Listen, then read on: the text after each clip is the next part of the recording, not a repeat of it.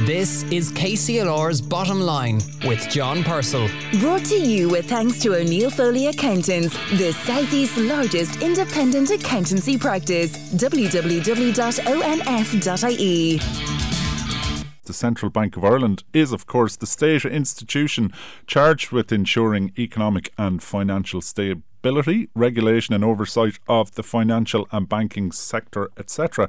The bank is an organisation which, this surprised me, employs in the region of 2,000 staff, and the governor of the bank sits on the Central Council of the European Central Bank, the body that decides European-wide interest rate policy. Now, the current governor is Gabriel Makhlouf, a man who comes with a very distinguished CV. He's a former senior UK civil servant. He served private secretary to Gordon Brown when he was Chancellor of the Exchequer, and more recently, from 2011, he was Secretary of the Treasury and Chief Financial Advisor in New Zealand and Chief Financial Advisor to the Government of New Zealand until 2019.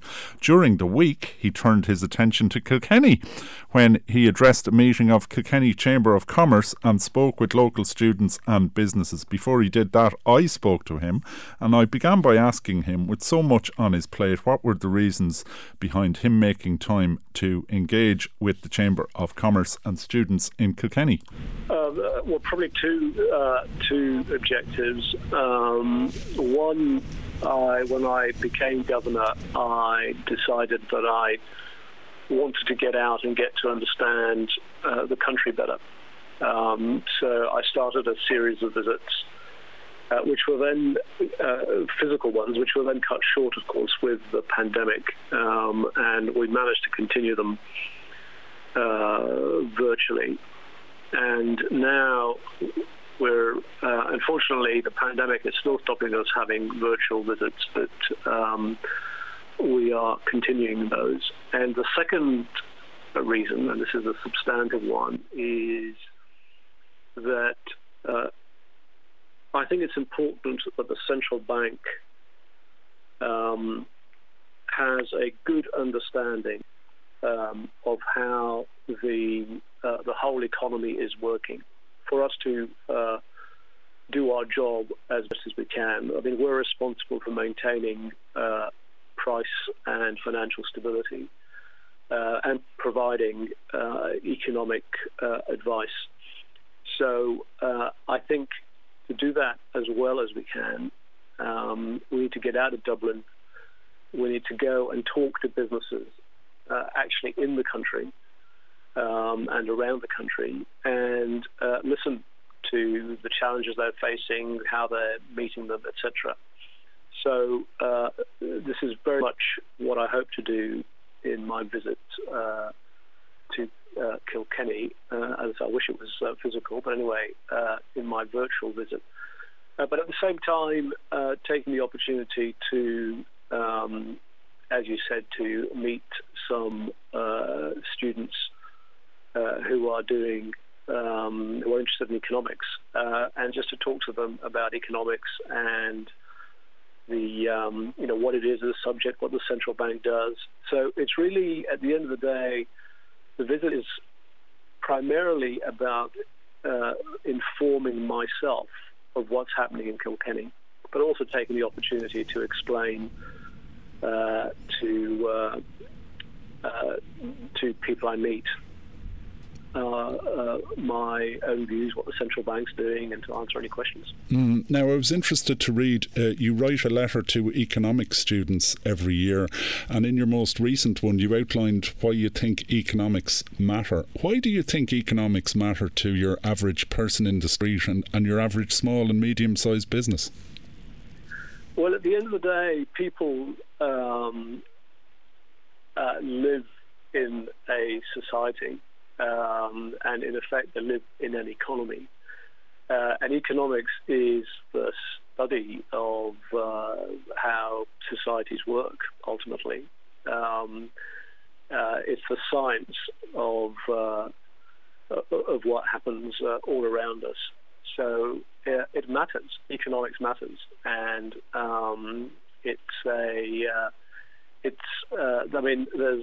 a debate that we have in academia as to whether economics is a natural science like physics or whether it's a human science. But at the end of the day, as far as I'm concerned, it's much more a human science. And if you're interested in how your community is working and how you can improve the well-being of your community, ultimately, then understanding it, I think, is something I'm personally interested in.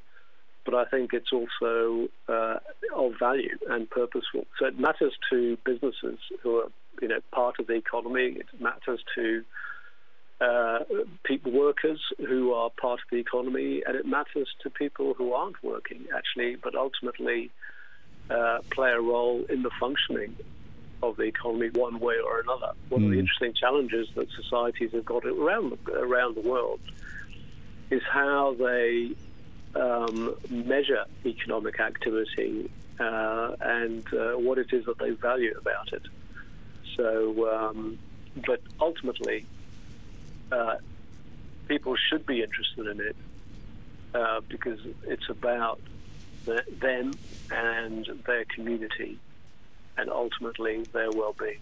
Yeah, you mentioned the role of the central bank and indeed the European Central Bank and central banks everywhere in ensuring financial stability. COVID-19 must surely have been one of the most unprecedented shocks to the economic system. The economic system seems to have survived intact. What were the challenges, the stress, and what have the lessons been of the last 2 years? To a certain extent, I think we're still learning some of the lessons, but absolutely, it's an exceptional situation. And I think I wrote in the blog early on, the beginning of the pandemic, that I thought it was a unique situation in sort of global history because governments actually chose. Governments across the world chose to close down economies. They chose to stop economies working. They chose to stop supply. They chose to sort of stop demand. And that's never happened before. The closest you might get to it is in a war situation. But normally all that happens in a war situation is economic activity is redirected towards something else. So it was pretty unique. To try to understand what was happening, obviously, was a challenge. And one of the big characteristics, and which to some extent still exists today over the last 2 years, is there's been enormous uncertainty about how initially what the pandemic meant, what the virus meant. Then afterwards, once we discovered vaccines, to what extent could they be? How quickly could they be rolled out? What would be the impact on activity? And then we had variants of them. So, from an economic perspective, understanding what the initial response needed to be, what its impact would be, and what it means now has been a lot of very new ground for us. But some of the fundamentals that had to be met, I think, were met and successfully so. So one of the lessons was that actually when you get a shock like this, it is important that the state or the government provide support to businesses, to workers, etc.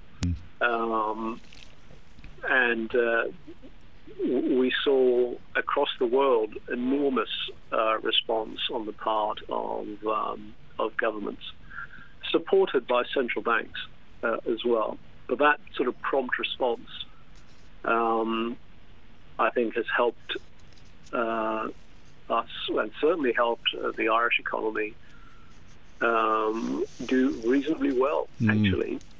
In the circumstances. But I think we're still learning a lot of the lessons. Yeah, now one of the unprecedented levels, I suppose, is the level of savings. People didn't have things to spend money on oftentimes during the pandemic, and the level of savings in Ireland is quite large. You wrote also in your blog about it's a key question whether those savings are regarded as income or wealth. Which do you think, or is that kind of question still unresolved, and why does that question matter? Well, I think that's a very interesting point, and I think one reason it matters is that if it's really a question of people look to turn those exceptional savings, as you say, people accumulated savings because they didn't have anything to spend, but also at the same time because they were receiving income, either support from the state or because they were continuing to work. So they were accumulating income which they couldn't spend, and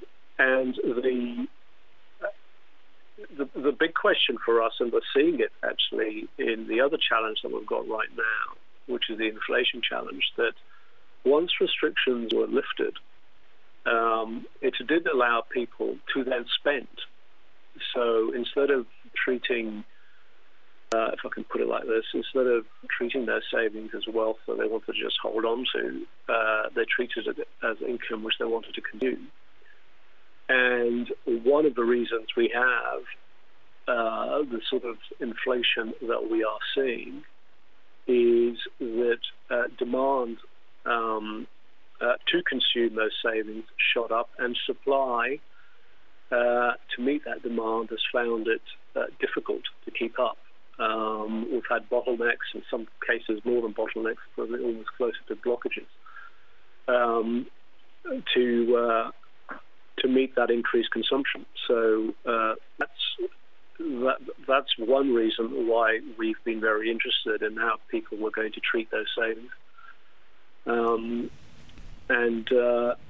We've got some historical experiences of what people have done when they've accumulated savings like that. So, and some of it has been post. If you go back to the Second World War, I think post-war, what we saw was a lot of savings went into the purchase of housing and property and pushed crop prices up. But because of this sort of slightly unique situation in this pandemic, we're observing some pretty clear signs now of what's happening to that increased consumption and where it's going. The bank is looking ahead. The focus of your 5-year plan is all about the future. You mentioned inflation there. I suppose a question on the minds of many businesses is inflation temporary, related to COVID, or has it become embedded, and what's all that going to do to interest rates? I don't know what your point of view is on that, but can you share what your thoughts are? Yes, I can. But let me just take a step back and just talk about it, because you mentioned our strategy for our new strategy, which is looking sort of 5 years out. And essentially, I suppose at a very high level, the difference between the old strategy, if I can put it like that, and the new one is that we have invested a lot in repairing the damage caused by the financial crisis. So our focus, I'm generalizing here and being fairly high level, but you could say that our focus over the last sort of decade has been about repairing the problems of the financial crisis. And our focus now with a new strategy is much more about meeting the challenges of the future. And what we know and what we can see, and you don't have to be in the central bank to observe this, but the financial system is changing very rapidly, driven by technology in particular. And the pandemic and COVID has led to an acceleration of the whole digital agenda. So the central bank is now putting in place plans for how it's going to meet the challenges of the future. And part of our plan is to make sure that we build much more engagement with, hence my visit to Kilkenny, much more engagement and connection with communities and businesses across the country to understand what they're experiencing. Because I think a feature of change right now is its pace is much greater than it's ever been. So the change is happening. Change has always happened in societies and economies, but it's happening at a much faster pace. And I think one of the ways to meet that challenge is to make sure you understand what's happening on the ground as much as possible. But turning to your inflation point, as I said a few minutes ago, the inflation we are experiencing now, essentially, as measured, essentially comes. I mean, there are three broad reasons for it. One of them is what we call, as economists, which is simply base effects. In other words, you tend to measure inflation over a 12-month period. So the number you get today depends very much on what happened 12 months ago, and that will tend to wash out fairly quickly. And Euro area inflation, up till now, a big factor in it has been changes to German VAT rates, which are going to leave the calculation of inflation shortly. Secondly, what I said a few minutes ago about the fact that supply cannot keep up right now with the increased demand. And we do see over the course of this year those supply bottlenecks getting repaired, those blockages, to the extent they become blockages, getting opened up. So we do see inflation falling during the course of this year. And the third reason we've got inflation where we have right now is to do with energy prices. And that's a bit more complicated a story, but again, we do see that challenge as not persisting. So we do see inflation falling. It'll probably, in the euro area, stay over 2% throughout the course of this year. But it'll fall from the levels it's been at where it was at the end of 2021. The big challenge for us at the central bank is European Central Bank, which is, of course, where monetary policy for the whole of the euro area is managed, will be to keep a very close eye on whether there are any what we describe as second-round effects of inflation. So if, for example, we start to see wages rising without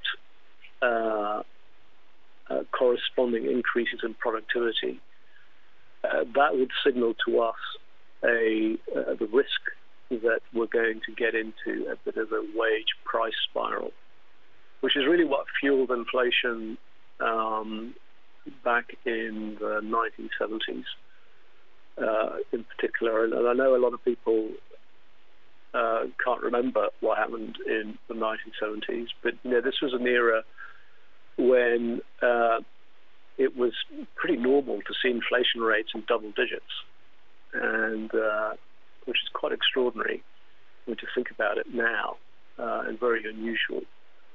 But so if we see risks of those sorts of second round effects happening, then we will definitely be taking action at the European Central Bank to manage that.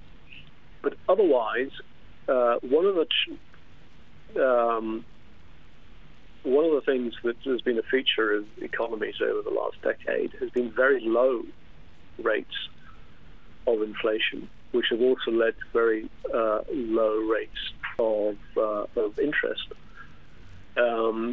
And we're seeing the economy, I mean, because of the pandemic partly, we've had a very, very, what you might describe as loose monetary policy. Because of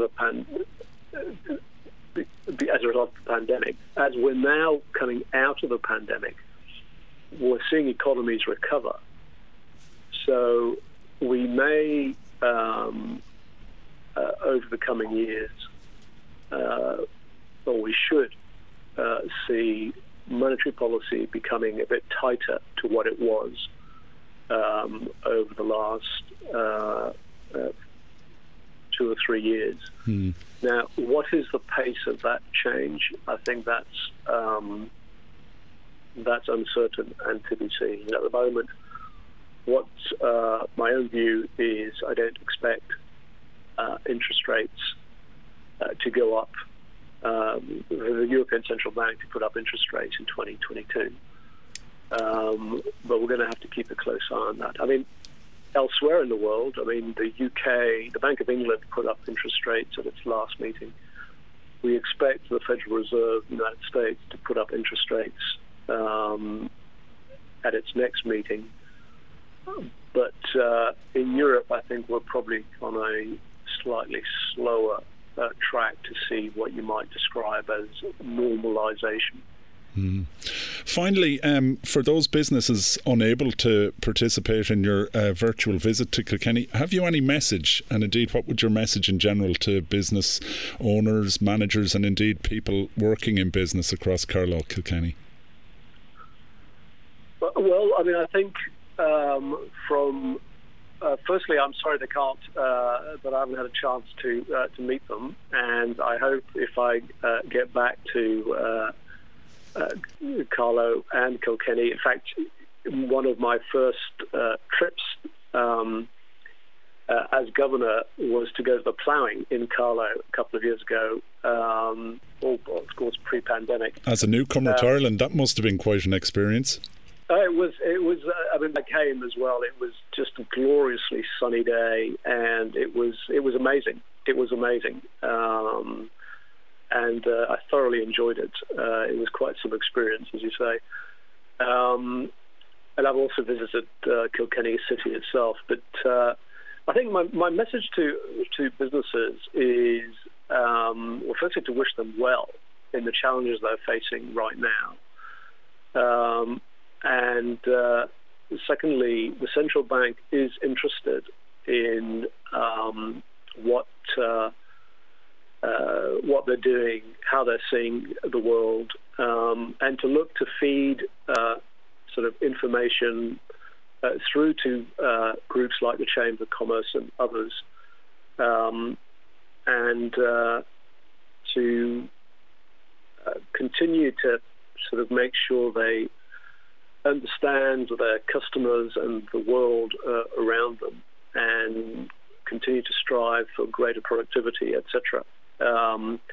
But we want to understand their experiences, and we will continue to look for opportunities to do that over the coming period.